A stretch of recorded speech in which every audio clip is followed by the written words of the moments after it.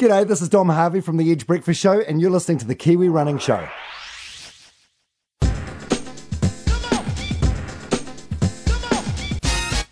Hello and welcome to episode 21 of The Kiwi Running Show. I'm Hamish Meacham, and joining me as always is Hayden Shearman. And 21 episodes, Hayden. So big party today. We're Yeah. do a yardie. We're full on adult now. I love it. Like we're heading up to getting halfway through a year of doing this. I think we'll make a year, and then we'll have to kind of review the situation and see. But we were just talking off air before that the audience we suspect is pretty big. Like I'll share a story. A friend of mine, Stu, is having a baby down in Wellington, and it was part of like a, what do you call it? Antenatal group, and it had all the parents and all the blokes went off. Yeah. And had some bloke talk while all the ladies went off and talked about lady stuff that we don't want to know about. And he was saying within the group there was 2 or 3 guys who actually listened to the show. And I'm like, what? That's crazy. That's awesome. Yeah, that's brilliant. Yeah, I keep bumping into randoms who are like, hey, listen to the show. Yeah, oh, so wow, good. Cool. Like, we super appreciate you guys tuning in. We hope you're enjoying the show. If you're not enjoying it, or if you have any feedback, like, we do genuinely want to hear from you. We want to hear from you what you like, what you don't like, what you'd like to hear more of, what you'd like to hear less of. So you can email us at krs@tempofit.org. Yeah, so, and that's so true, because it's called the Kiwi Running Show. It's not called the Hamish and Hayden Show. So that's got a nice ring to it, though. Yeah. I like that. So yeah, it's your show. You know, let us know what you want us to talk about, and if there's news we miss, like if there's a race we haven't covered and it should be covered, like, tell us. Oh, absolutely, absolutely. And we're gonna talk about the local scene later today, but we're mixing things up because we're going to do the news later in the program. We've got a great interview, which I'm really excited about. Are we going to tell them about it? Let's tell them about it. We haven't done it yet, so hopefully it's going to work, because we've had some time issues, some dateline. Daylight savings, getting the wrong time thing going on. Yep. But yeah, we've got Nick Simmons coming on, he's not a Kiwi, but he's one of the big superstars in world middle distance running. Yeah, probably for the last decade. He's kind of been since the mid 2000s the premier USA 800 meter runner. He picked up a silver at the World Championships in 2013, I believe. Yeah. 5th in London in 2012, one of the greatest 800 meter races ever. So he's our super high profile athlete. So it's going to be great to have him on the show. Yeah, and a real character. He's awesome. So really looking forward to hearing what he has to say. But should be fantastic. Totally. So with Training Talk today, we've got the Auckland Marathon coming up this weekend, and obviously with Tempo Fit we have. Oh man, we've probably got about 70 runners doing it in total. And then in our A team, we've got about 35 or so. But I know a lot of listeners will be either doing that or heading over to New York or Las Vegas or Queenstown down Marathon. To Queenstown, and Tarawera, all sorts of great races coming up. So, there's a lot happening. So we wanted to kind of talk about what to do on race day and the day before to make sure that race is really good. So last week we talked about taper. Hopefully you guys are tapering now and not trying to get out there for your warm-up 30K run before. It is too late. If you have not done the right training, it is too late to jam it in now. So today we're going to, presume you've done a really good build-up and presume you're into a fantastic taper week, and we're going to give you the top 5 race day tips, particularly focused at the marathon events and longer, but equally applicable to a half marathon. So cue top 5 music. Yep. Da-da-da-da-da. We should come up with a top 5 track, though. You can do this, Hayden. Yeah, you're good at this. I'll see what I can come up with. I'll put some beats together. Nice. All I right. like it. I like it. So number 1 in the top 5 race day tips, and this one, it's a bit misleading because it's not actually race day, but prepare as much as possible the night before. Yeah, or even the day before, before the the shops close and it's too late to go and buy something. So yeah, the key things that you need to do is lay out all the clothes you're going to wear. So it's socks, underwear, shorts, singlet, everything. Yeah. You might be wearing a hat if it's sunny, or if it's going to be cold, you might have some layers to wear over the top. So lay everything out. What other stuff would you want to do? Charge your watch if you're a Garmin user, or even charge your phone. You don't want to run out of phone battery if you need to call someone for a lift or something like that. So charge up all of the electronic devices you're going to need. Yeah.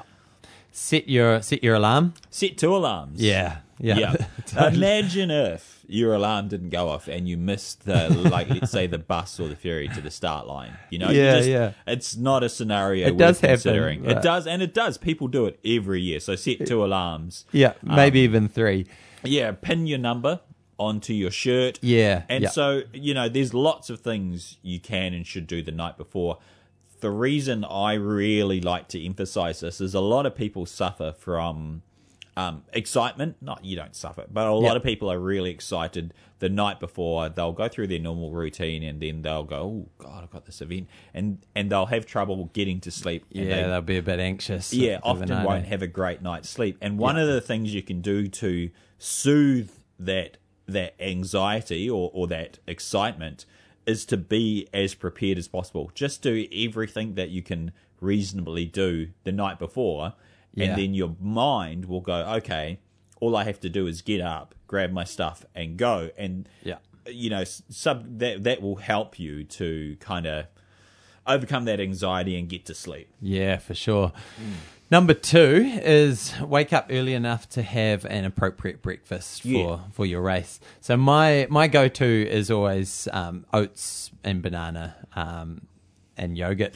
Mine is always a like a double McMuffin. Oh, nice. Yeah, from McDonald's. Really good. Yeah. Like what, egg and... Yeah. But it's got to be a double. So you can have there's like a combo meal you can get with one double McMuffin, and then it's got a single bacon McMuffin, and you get a hot chocolate and a hash brown as well. You'd do that before a marathon? Yeah. Before a race? I love it. Yeah, that's awesome. So you could go that direction. I've also heard of just like some toast with jam on the top, and that works pretty well, like a bagel. But it needs to be something that you've tried. Yeah. You've tried and tested. Yeah, so the 2 main points, timing. So it's good to try and get in that breakfast 2 hours before the start. So in some cases, that may mean getting up really, really early. Auckland Marathon's early. So get up, eat it, and then, go back to bed and lie down for another half an hour because you've already got your stuff ready. Yeah. So, get it in early and stick with what you know. So I don't recommend the McMuffin for everybody. I can do that because I eat that a lot. As anyone who's seen The Shape of Me will know. But for Hayden, he eats a lot of oats and that fancy healthy stuff, so he can get away with that. It would be a disaster for me to eat that because I never eat that healthy stuff. Likewise, disaster for Hayden to try McMuffin. You'd be on the toilet when the gun goes off. So stick with what you know. I think I would be. Yeah. And speaking of toilet, the other thing I'd do before you head out the door is try and get out a sneaky little poo. Yeah.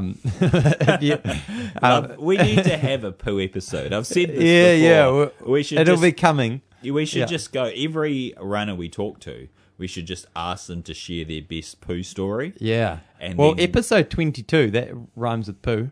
Oh. Poo show. But I imagine like if Nick Willis, Hamish Carson, Angie Petty all gave their best running poo stories, because we've all got them.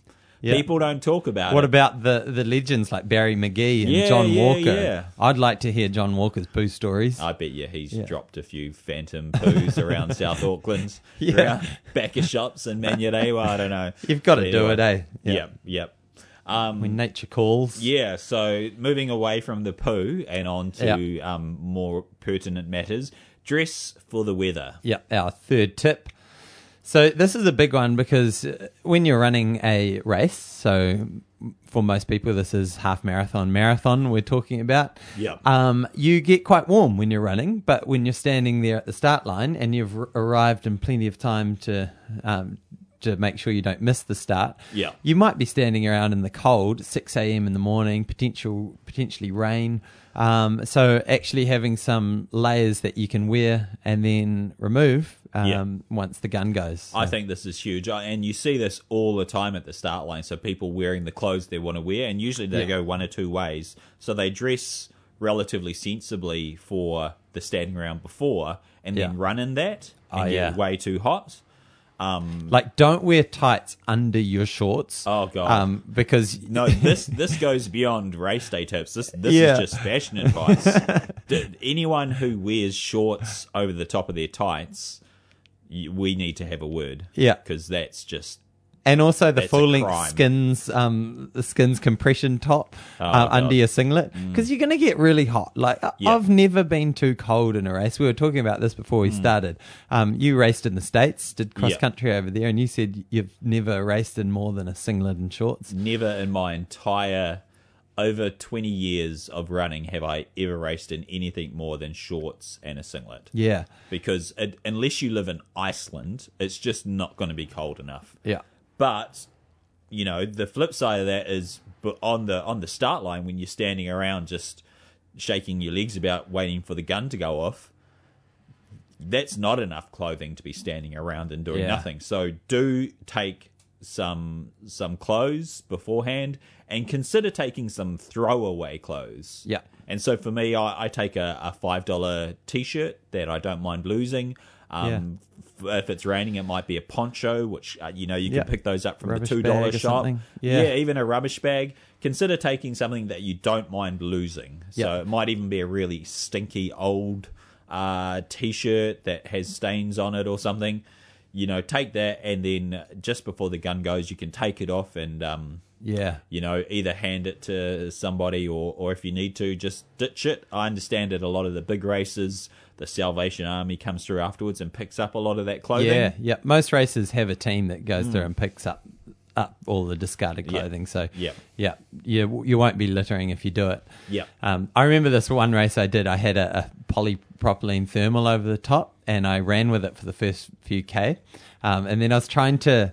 There was a lead vehicle in front. I was trying to signal to them to take my top. So I was trying to catch up to the vehicle, but they kept on speeding away. Yeah. So I ended up having to chuck it. I was a bit disappointed about that. Yeah, lost my top. And look, to be fair, the only thing I slightly worry about with that advice is the littering aspect. So if you can, throw it somewhere and then maybe go back and pick it up afterwards and chuck it in a bin or even take it home and wash it. But my bad. Left that somewhere on the Dunedin Harbour. You are a terrible human being. Okay. So number 3 was dress for the weather. Number 4, get there earlier than you think you need to. Yeah. There's a classic story of our resident Kenyan we had in Wellington for a while. Edwin Kaitani, and he was, I think he was in the toilets at the Auckland Half Marathon. Yes. And when the gun went, and so he had to run through the entire field of the Auckland Half Marathon, which, I don't know, 10,000 people odd?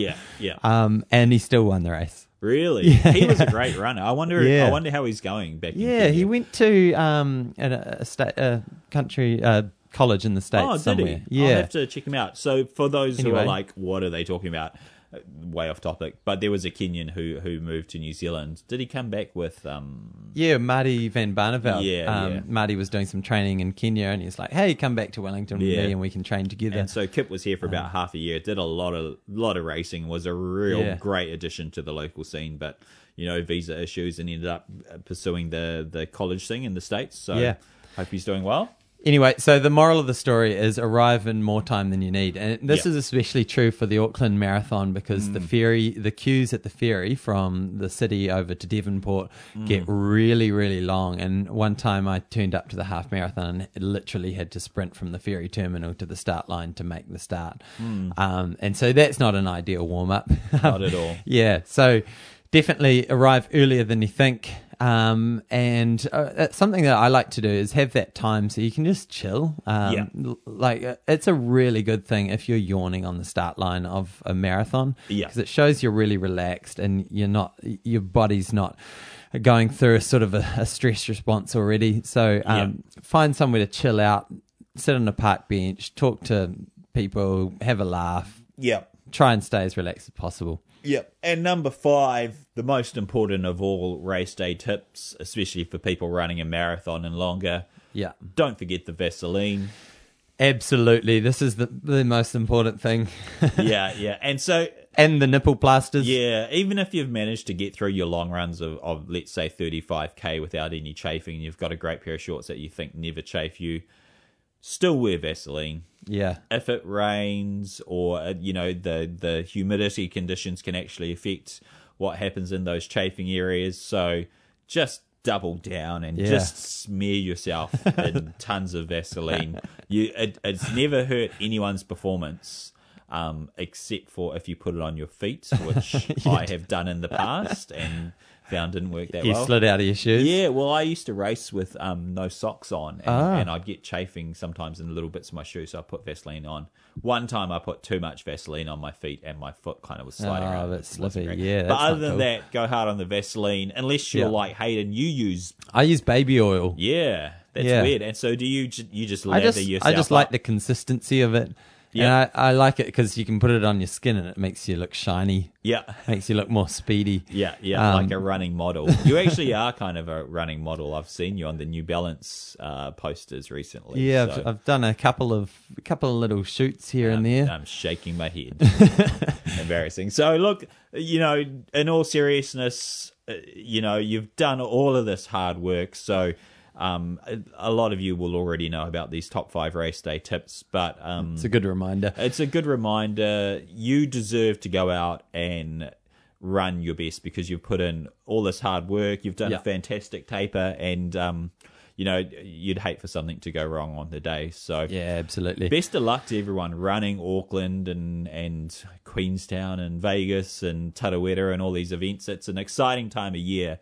And we really look forward to catching up with some of the athletes who are doing these events afterwards and hearing how they went. Yeah, absolutely. Good luck, everyone. Yeah. So let's move on to our friend Nick Simmons.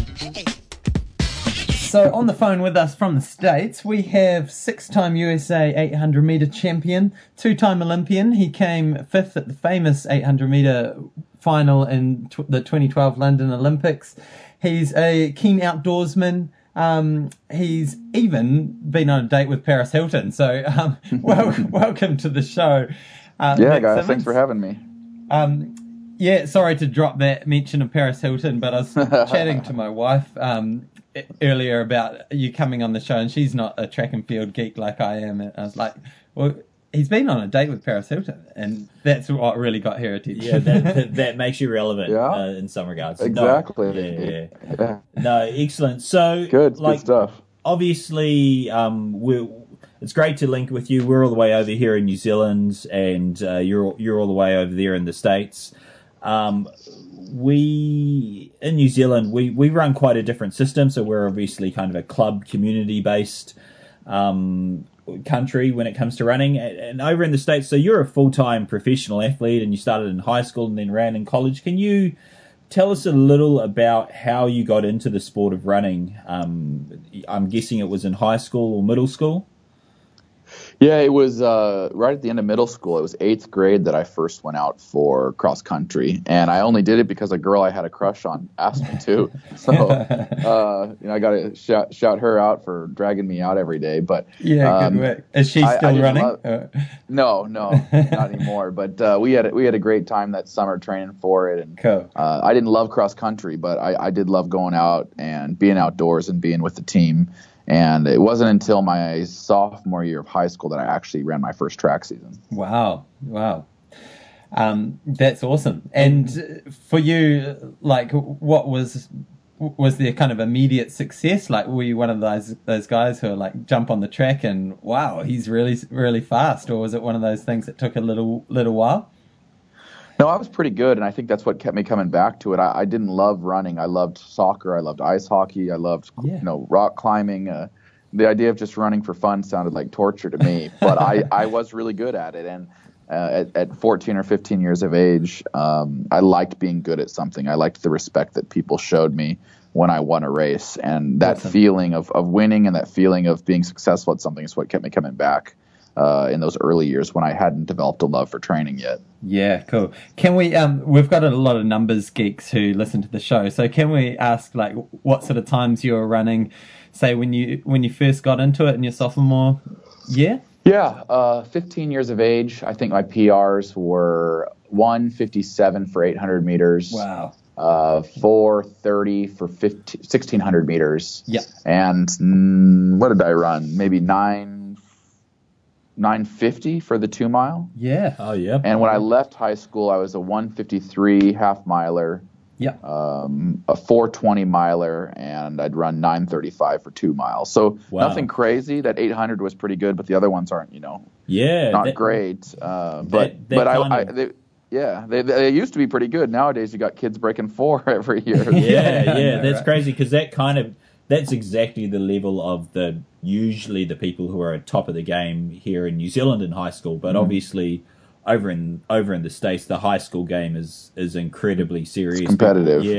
People competing for scholarships and really high profile national events. So obviously you weren't one of the top 10 recruits in the country with those sort of times, and you decided, not even close. You decided to go to a non-scholarship university, a Division III. So can you talk a little about that? Did you have options to go to take up a scholarship, and what was that decision process? I'd been recruited by a few schools and talked to many, but no one was offering scholarship for me. And I said, if I've got to pay for my own university, then I'm going to go to the school that's going to get me where I want to go. And at the time, I was interested in becoming a doctor, and I wanted to go to the school that had the best biochemistry program that I could find. And that's a little tiny school here in Oregon called Willamette University. And they're not known for their running at all. In fact, they had a horrible coach that ended up taking over my training at the time. But I didn't go there to run. I went there to have a great college experience. I wanted the true college experience. I was in a fraternity. I had a part-time job. I ran a little bit. I studied a lot. And it was great. But I never, ever thought I'd go on to run professionally. I was just kind of, studying to be a doctor. And it wasn't until my senior year where I realized that the real world was only 9 months away, and I needed to either get really good at medicine or I needed to get really good at running. And at 21 years of age, I decided to double down on the running bet and just really focus on training and see how good I could get to see if I could become a professional runner. Yeah, I mean, from what I know, you got down to about 1:45 for the 800 at college. Right after I graduated, I ran 1:45 at the U.S. Championships and took second there. And that's really what launched my pro career. I had, several offers from shoe companies after running that. Yeah. And what was the difference that you made to your training? I think people would be really interested who do have that motivation to take their running to the next level. Like, what changed for you? Yeah. Well, for me, it was really just about reprioritizing the things that were important to me. And I'd always been a student athlete. I had about a 3.6 or 3.7 GPA and was really focused on medicine, but, was only running maybe 40, 50 miles a week. Yeah. And going into my senior year, I said, I need to reprioritize these things. And I made running my number one priority and became an athlete student. And I moved to Mexico. I actually moved to Toluca, Mexico for 10 weeks. Yeah. 9,000 feet of elevation. And I shed 20 pounds of weight and came down and dropped 3 seconds off my 800-meter PR. And it was really what launched my career. But, my GPA slipped. I went from a 3.6 student to a 2.4 student. I always knew I could come back and take those classes again if I needed to. Yeah. But what I wanted to see was, could I run a 1:45 and get a pro deal, and that's what ended up happening. Yeah. Wow, very cool. And then you went on to get into an Olympic Games squad. So tell us about that first moment when you crossed the finish line at USA Olympic Trials and found yourself on an Olympic team. Yeah, I mean, to this date, I've run, over 1,000 races, but that one's still the most memorable. Yeah. I think certainly here in the States, but really worldwide, there's kind of two camps of athletes. There's those that have made an Olympic team and those that haven't. And so to punch my ticket onto that first Olympic team in 2008. And that'll always be the most meaningful race, I think, of my career. Yeah, and that's a great race as well. I was telling Hayden off air that he needs to go and check out the YouTube footage of that event, because that Oregon sweep. Yeah, I watched that live. I was living in the States, and the people I was watching it with, we all just went crazy. It was an amazing wild race night for sure. Yeah, excellent. And so you made the Olympics in 2008, but still, in terms of your development as an athlete and taking the sport as really seriously as your number one priority, it was still early days. So how was that 2008 Olympic Beijing experience? I mean, it was mostly just overwhelming, and I think anyone who's made multiple Olympic teams could say that the first one it's just totally emotional and overwhelming, and you don't know what to expect. I went in there just kind of, I was in the same apartment building as Michael Phelps, and I knew who he was and what he was about to do. And, you're seeing all of these celebrities walking through the village, and it's all just a lot. It's amazing, but it's not exactly the kind of environment you'd want to be in, to perform at the highest level. And so I went there and I made the semifinals and didn't make the finals, and I felt pretty disappointed, but I also knew, that I would probably be much more prepared 4 years later, and I was in 2012 when I made that Olympic team and ultimately made the finals. Yeah, absolutely. And we have to talk about that final, because it really does go down as one of the greatest track races in history, really. What were you thinking when you saw Rudisha fly off the front on world record pace? Well, it's really exactly what we expected. I said, I'm going to pull a Dave Waddle. Dave Waddle, they thought he was injured. He was so far off the pace in 72, and he ended up winning the gold. And I said to myself, I talked with my coach about the strategy, and we said, Rudisha's going to go out and he's going to run a world record, and everyone's going to try to go with him, and everyone is going to die a terrible death the last 100 meters, except me. I will be the one that runs smart. I run a plus 2 second differential. I won't beat Rudisha, but I'll finish second and have a silver medal around my neck. That's really what we thought was going to happen. Awesome. But no one died. Good plan. Yeah. It was a perfect plan. It was a great race strategy. I executed my strategy perfectly. I ran a plus 2 second differential to almost the 100th of a second, 142.95. My coach said I was in 143.00 shape. So I even found an extra 500ths of a second.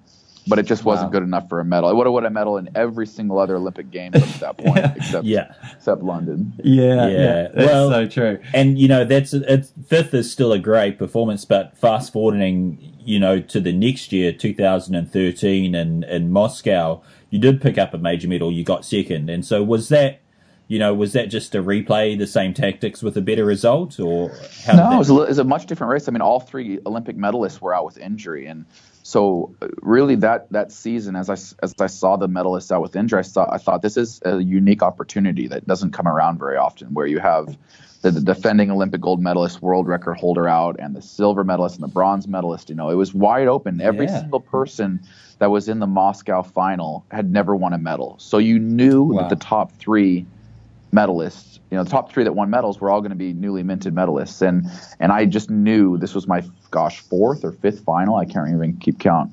I knew that I had to take advantage of that opportunity. And I raced, maybe more aggressively than I have in the past, and was actually in second place at the Bell. And it ended up paying off. I ended up running 143.5, I think, for a silver medal. Wow. Yeah. Awesome. And on that note of tactics, like you usually sit towards the back in that first lap and then really look to own that last 300 or 400 meters. Is that something that you just find from your own physiology that's where your strength lies, or is it more of a mental thing that you prefer to play that way?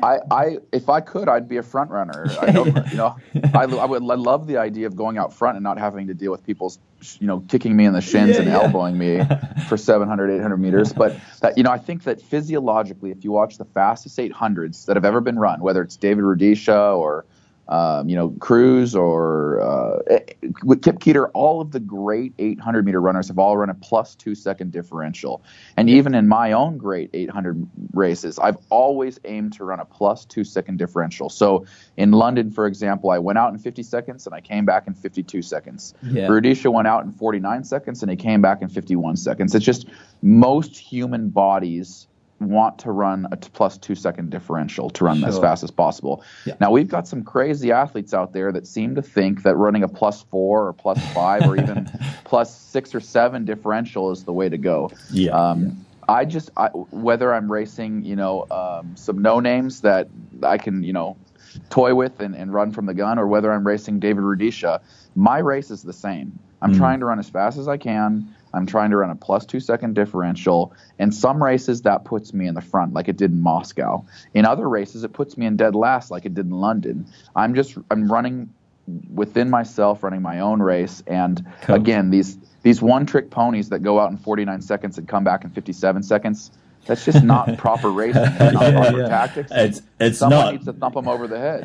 They're hard to race against. It's annoying. It's super annoying to get in my way. I was runner-up at the National Junior Champs here in New Zealand all the way back in 1999, and I went and ran at Lamar University down in Texas, and I only ever got to run 1/800 in the States. My coach was like, no, and then I finally talked him into letting me run an 800. And I went up against a bunch of guys from like Prairie View and Texas Southern, like the African American colleges. And my 400 PB was 52, and they went out in 51. And that was the last 800 I ever ran. Well, and I think there are exceptional cases, and then I like to talk about Dwayne Solomon because he and I have had such a fantastic rivalry. Yeah, and Dwayne he's a sprint based guy, and honestly, his physiology might dictate that a plus 3 and on the very, very, very outside a plus 4 second differential may be the best way for him to run. But I know what you're saying, and I go to NCAAs every year and I see people going out in 50 seconds and coming back in 57 seconds. And I just shake my head and I'm like, that's just not the way to run. Yeah. Yep, I can definitely look at a few 12-second differentials in my career. But that's another story. And so this year you were injured, so unfortunately missed out on another attempt to make another Olympic team. But you've had a few other things going on in the background with some entrepreneurial endeavors.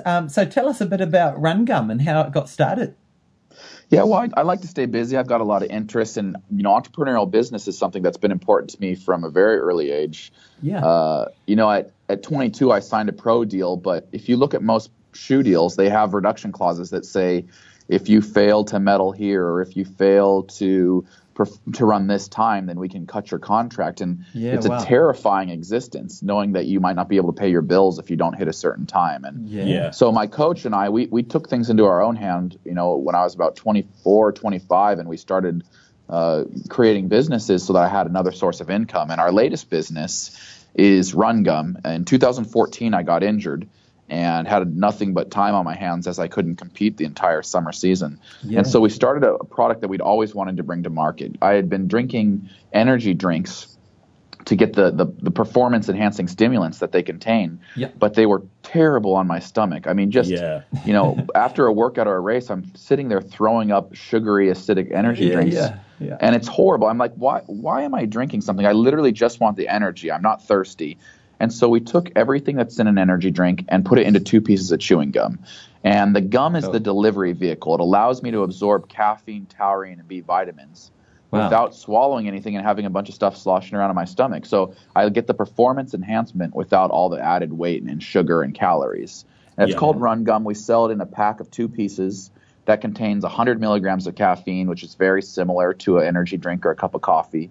Awesome. You chew it for about 5 to 10 minutes, and then you take off, and you have this great, euphoric, energetic, focused feeling. Oh, that's awesome. It sounds like a really cool idea. And I remember the first time someone told me about caffeine, and I took like 5 no-dose sleeping. Oh, no. Yikes. And this was an afternoon race, and I'm pretty sure I didn't sleep for the next 36 hours. No, caffeine people joke about because they're familiar with it in coffee, but it's a really powerful drug if it's used right. Yeah, and we have science that backs our claims up. If you use the right amount of milligrams per kilo, it can have as much as a 3% increase in performance in endurance athletics. And people might be saying, well, 3%, that's not that much. Well, in an 800 that's about 100 seconds long, we're talking 3 full seconds. Absolutely. Yeah. It's insane what 3% can mean. Yeah, it's a lot. And as evidence of its performance-enhancing effect, it used to actually be a banned substance. And so back in the dark ages, I remember before conference, I'd have it in my spike bag and kind of sneakily put it in my mouth and down it with some water, hoping no one saw me taking these caffeine tablets. But well, now for professional athletics, they've all realized, hey, everyone's going to do it. They're going to drink coffee. I saw a study that said 85 to 90% of athletes at the most recent Olympic Games were utilizing caffeine in one way or another. Wow. We had Olympic athletes winning medals in races while they were chewing run gum. I'm not joking. I mean, oh wow, it was really cool to see the amount of track and field pros utilizing our product at the Olympic Games. And what would you recommend? Like, would you take a run gum like just before an event, or is it? When do you want that hit of caffeine? Well, everyone's a little bit different, in their absorption rates and the rates that their bodies process caffeine. I like to chew, 2 pieces, so 100 milligrams of caffeine, about, maybe 10, 15 minutes before I run. Cool. You'll feel it. You'll feel it real quickly because you absorb it so fast sublingually. And then I spit it out. I go for my workout, and if I'm feeling really low afterwards, just totally drained from the workout, I might chew another pack because caffeine has rejuvenating properties as well. As a vasodilator, caffeine allows you to pump more blood to sore muscles. So I think that it's a great product for both, preparing your mind and body to go work out optimally and also for recovery. Yeah. And so now you've got all us Kiwis really interested in Run Gum. So how can we find out more about the product? Well, you can go to rungum.com and you can learn about us there. I'm not sure if Amazon does international shipping yet, but I will say this. Yeah, they do. We are very, very close to doing a deal with a distributor that will allow us to do international shipping. So for all you overseas listeners, I would encourage you to follow us on social, on Instagram, Twitter, and Facebook at RunGum. And the day that deal is done, the day that we're able to do international fulfillment, we will let everybody know. Oh, that's awesome. Well, it should be in just the next few weeks. Option 2 is just skip the US indoor season and come out here to New Zealand. I've always wanted to. Oh man, we would love to have you, and we understand that now. You're kind of got that mix of athlete / entrepreneur, but you've talked about maybe this is your last season. So that in itself is exciting, knowing that this is the last go round. What are you thinking heading into your last season? What sort of goals do you have, and what do you want to tick off your bucket list? Yeah, it was tough. After 2016, I kind of had this 2 or 3 month period where I'm like, you know what, running was great. I did it for a decade. I'm always going to be grateful for everything that I got out of running, but I'm an entrepreneur and I need to go focus on my business now. And that's kind of where I was all summer. And it was only recently as I felt the itch to start training that I thought, I'm not quite done yet. I think I have a few more great races left in me. And that would be 2017, and trying to make one more world team for Team USA and going out to London and racing at Worlds. Yeah. I don't know. I think if I can get to USA's healthy, I've made every single world team I've ever tried out for.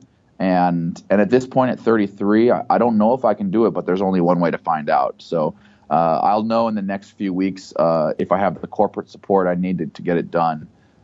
It looks like I'm going to be with Brooks Running for one more year, and they've had my back, since day one. So if they want to help me out and they believe in me, which I think that they do, then I'm going to do everything I can to get on that world team. Yeah, awesome. And we've got to give kudos to Brooks. They're a running shoe company that's kind of doing it right. And one thing, as much as you've been in the headlines for your athletics performances, over the past couple of years, you've been a vocal advocate for athletes' rights. And you mentioned earlier about the contract stuff. Do you want to?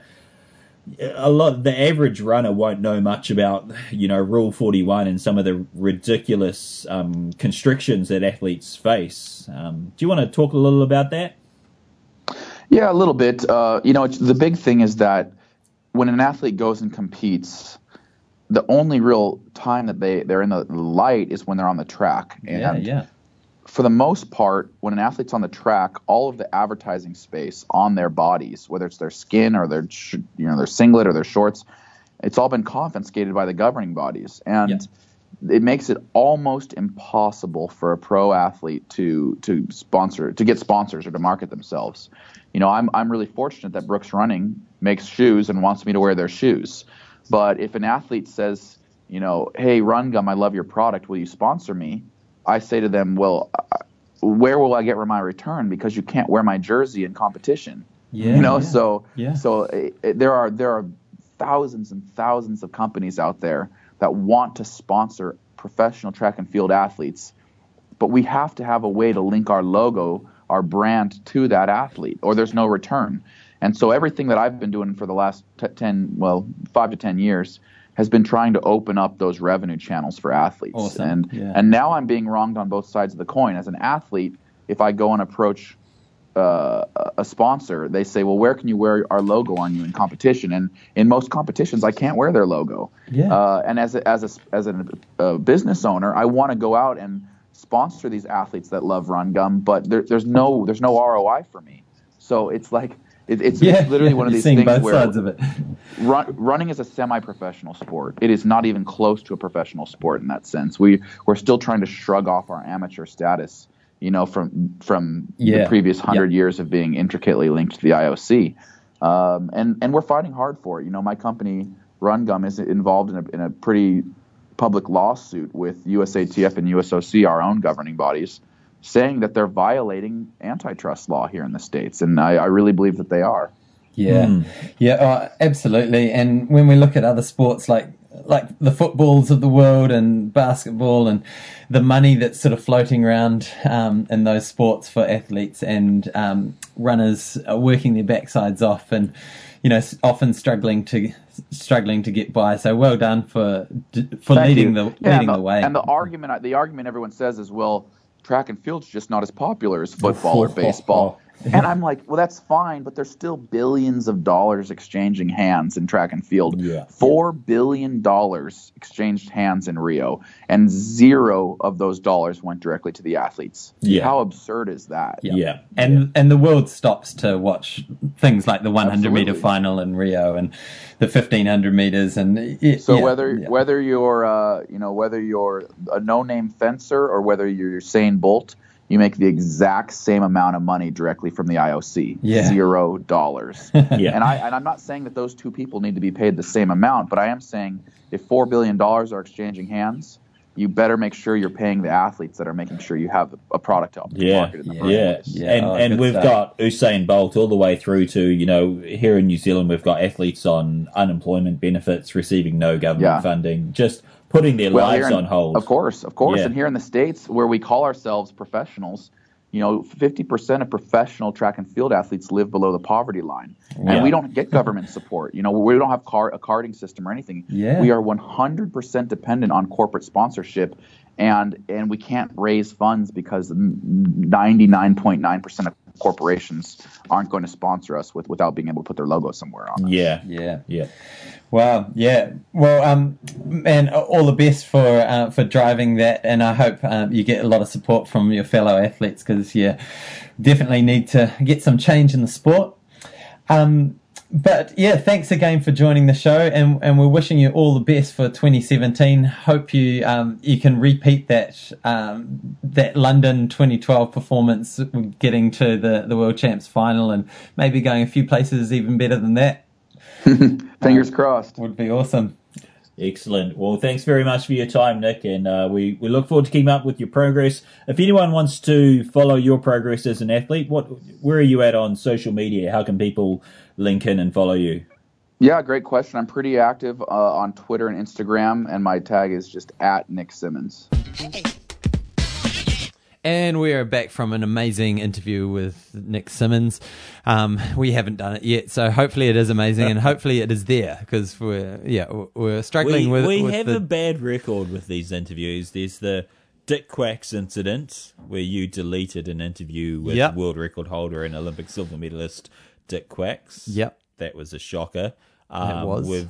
It took about 6 weeks to get Mel Law on Skype. Yeah, it did. You did that one. Yeah. Are you keeping a record of all my wrongs here? Yeah, I am. It's when it comes time for my... You've pulled up a Word document. Yeah. When it comes time for my remuneration review, I'm looking for 100% increase on the $0 and 0 cents that I get.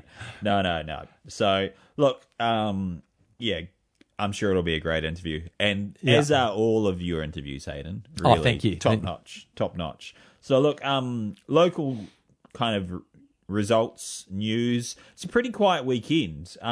A lot of the heavy hitters in the Athletics New Zealand scene weren't racing this weekend, and there's a reason for that. Yeah, everyone's keeping their powder dry for Auckland Marathon. Yep.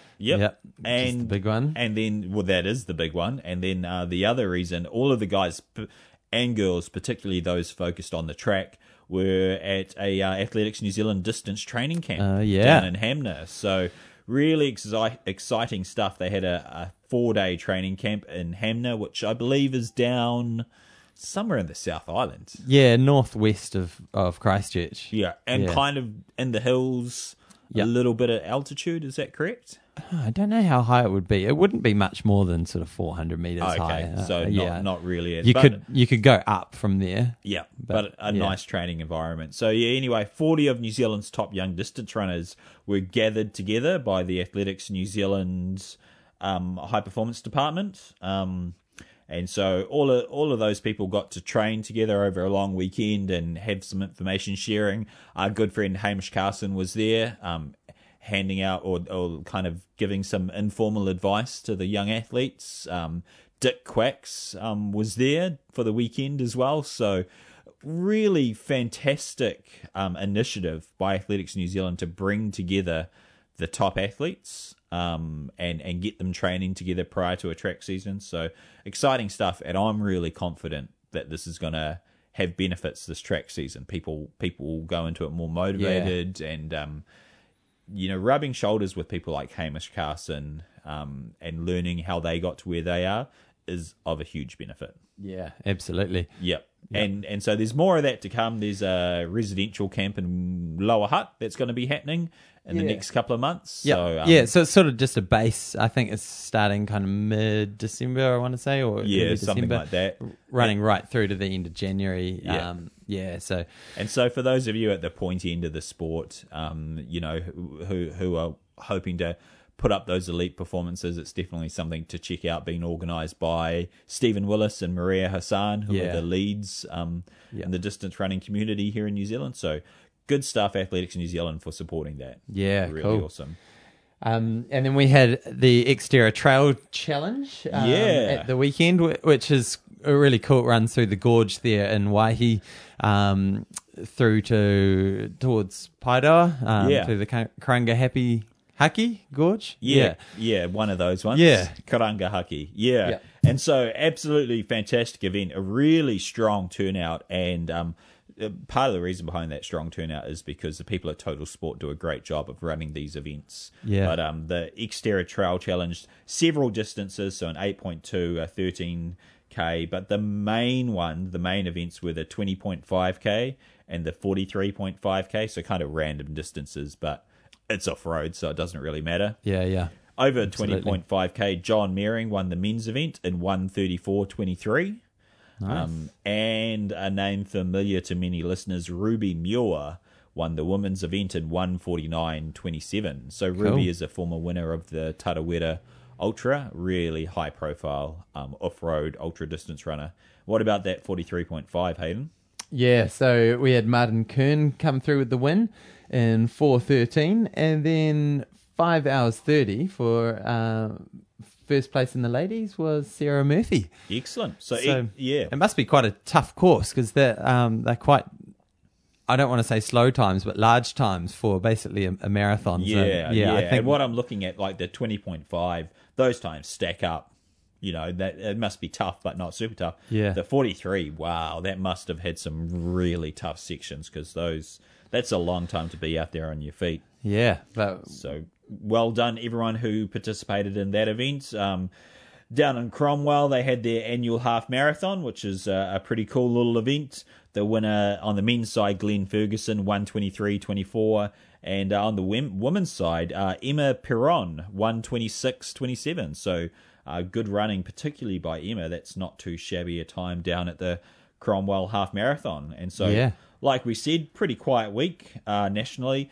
Track season is kicked off, but because of that distance running camp, some great field performances, but the distance running is...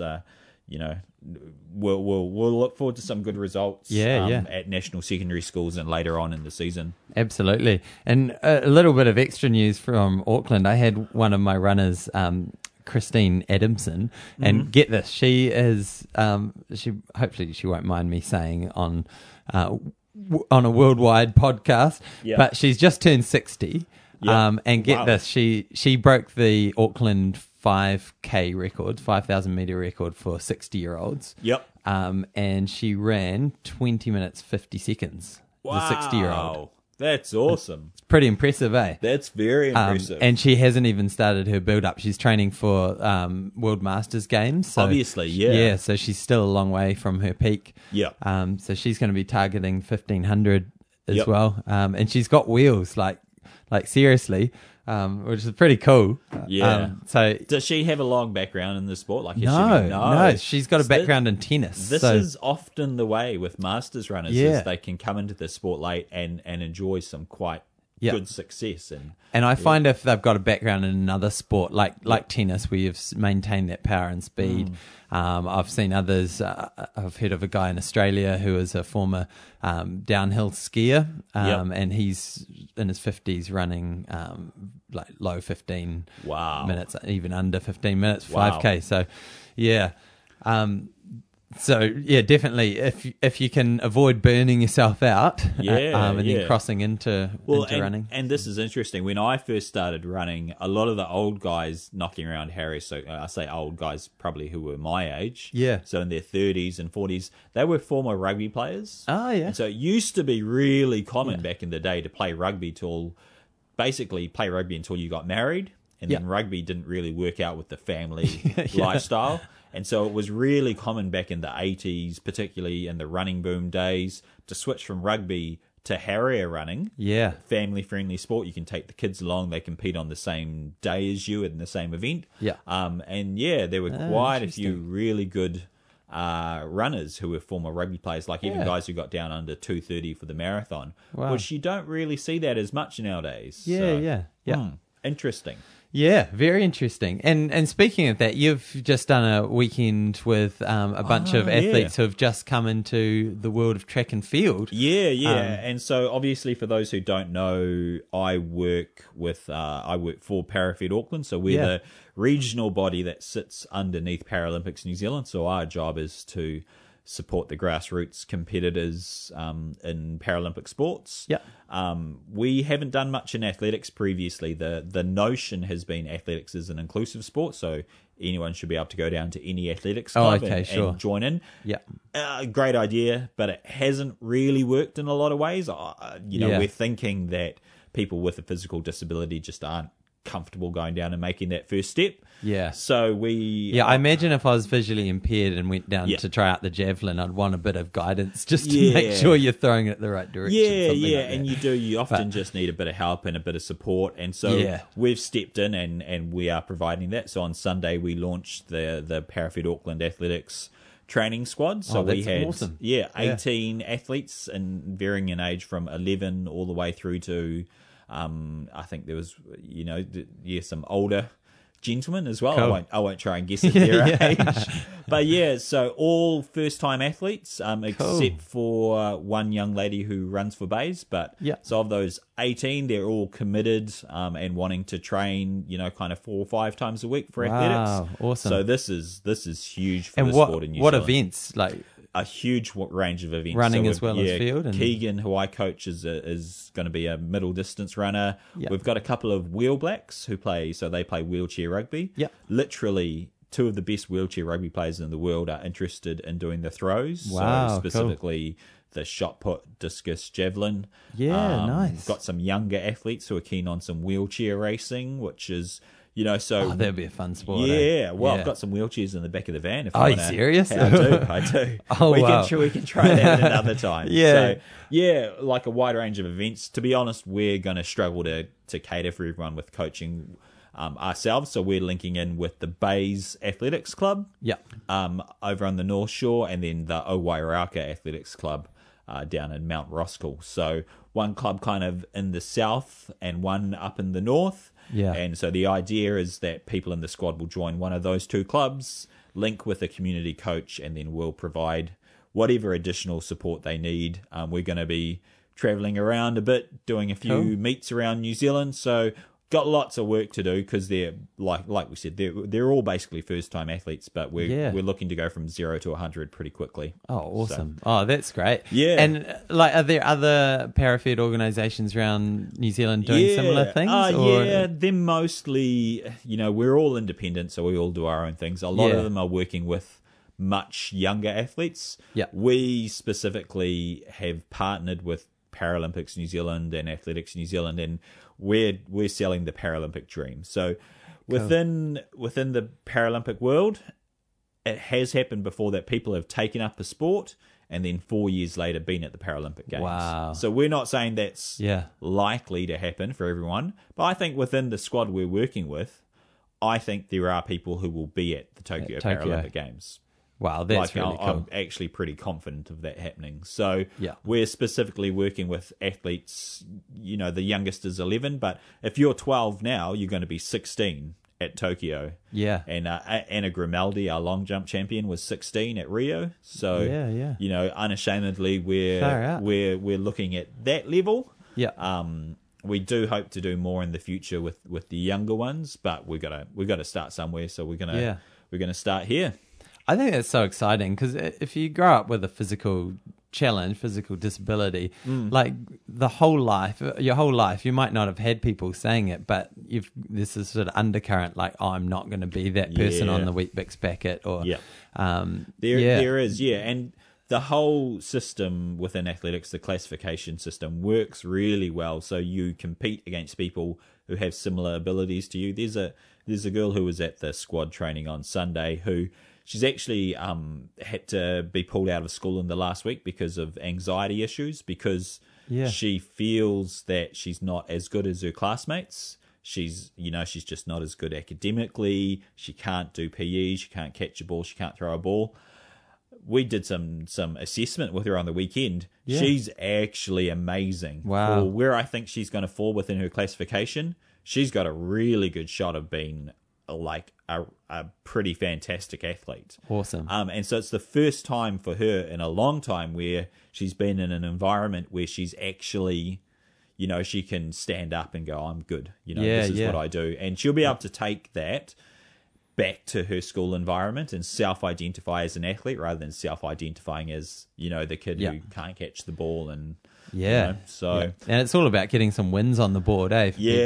Definitely. And look, all young people struggle with confidence issues. Yeah, exactly. So just think back to your teenage years, and I know for me, I definitely felt like I didn't fit in, and I wasn't as cool as all the other kids. Yeah. And that's common. That's pretty much everyone. So take that feeling and then imagine you have a physical impairment, and how that feels. For most of these kids, it's not a problem. They're absolutely just exceptional young human beings. So it's a cool part of my job, being able to you can tell I'm a bit enthusiastic. Yeah, I love it. We're definitely picking up that passion. So it's so cool. Well, I'd encourage everyone around the country to encourage those people around you who maybe have those physical challenges in their life to look at athletics as a sport, because it really is a great option, and for everyone. We all have our own challenges, and so most of the people listening are battling those challenges through running. So well done, everyone. That's about it for the show. Thanks for tuning in. Yeah, awesome to have you, and really reiterate once again, we're doing this show for you, so please do hit us up if you've got any feedback. We love talking about all aspects of the sport, whether it's the elite stuff, whether it's the complex training stuff, or whether it's the information that the everyday runner can use, motivational stuff.